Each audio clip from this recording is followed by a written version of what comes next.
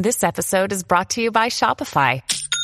Forget the frustration of picking commerce platforms when you switch your business to Shopify, the global commerce platform that supercharges your selling wherever you sell. With Shopify, you'll harness the same intuitive features, trusted apps, and powerful analytics used by the world's leading brands. Sign up today for your $1 per month trial period at shopify.com/tech, all lowercase. That's shopify.com/tech.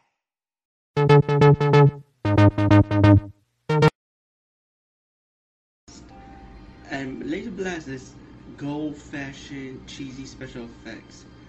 And I love clay animation aliens. Yo, that shit rocks, man. Problem is, the movie is okay. It's not great. It's not bad. I actually enjoyed the movie, you know what I'm saying? It's about this guy who found this laser gun, right?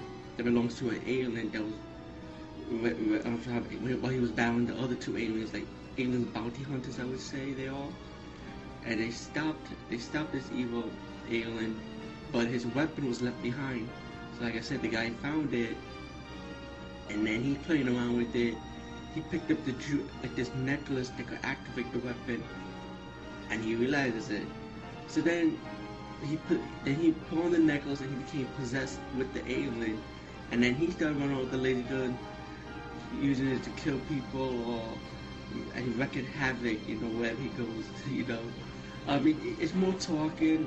You'll see some of the low cheesy action scenes here and there, but the aliens, you don't see a lot of the aliens. You only see aliens, they only do 2 battling scenes, and they have one long conversation scene with their master, I guess.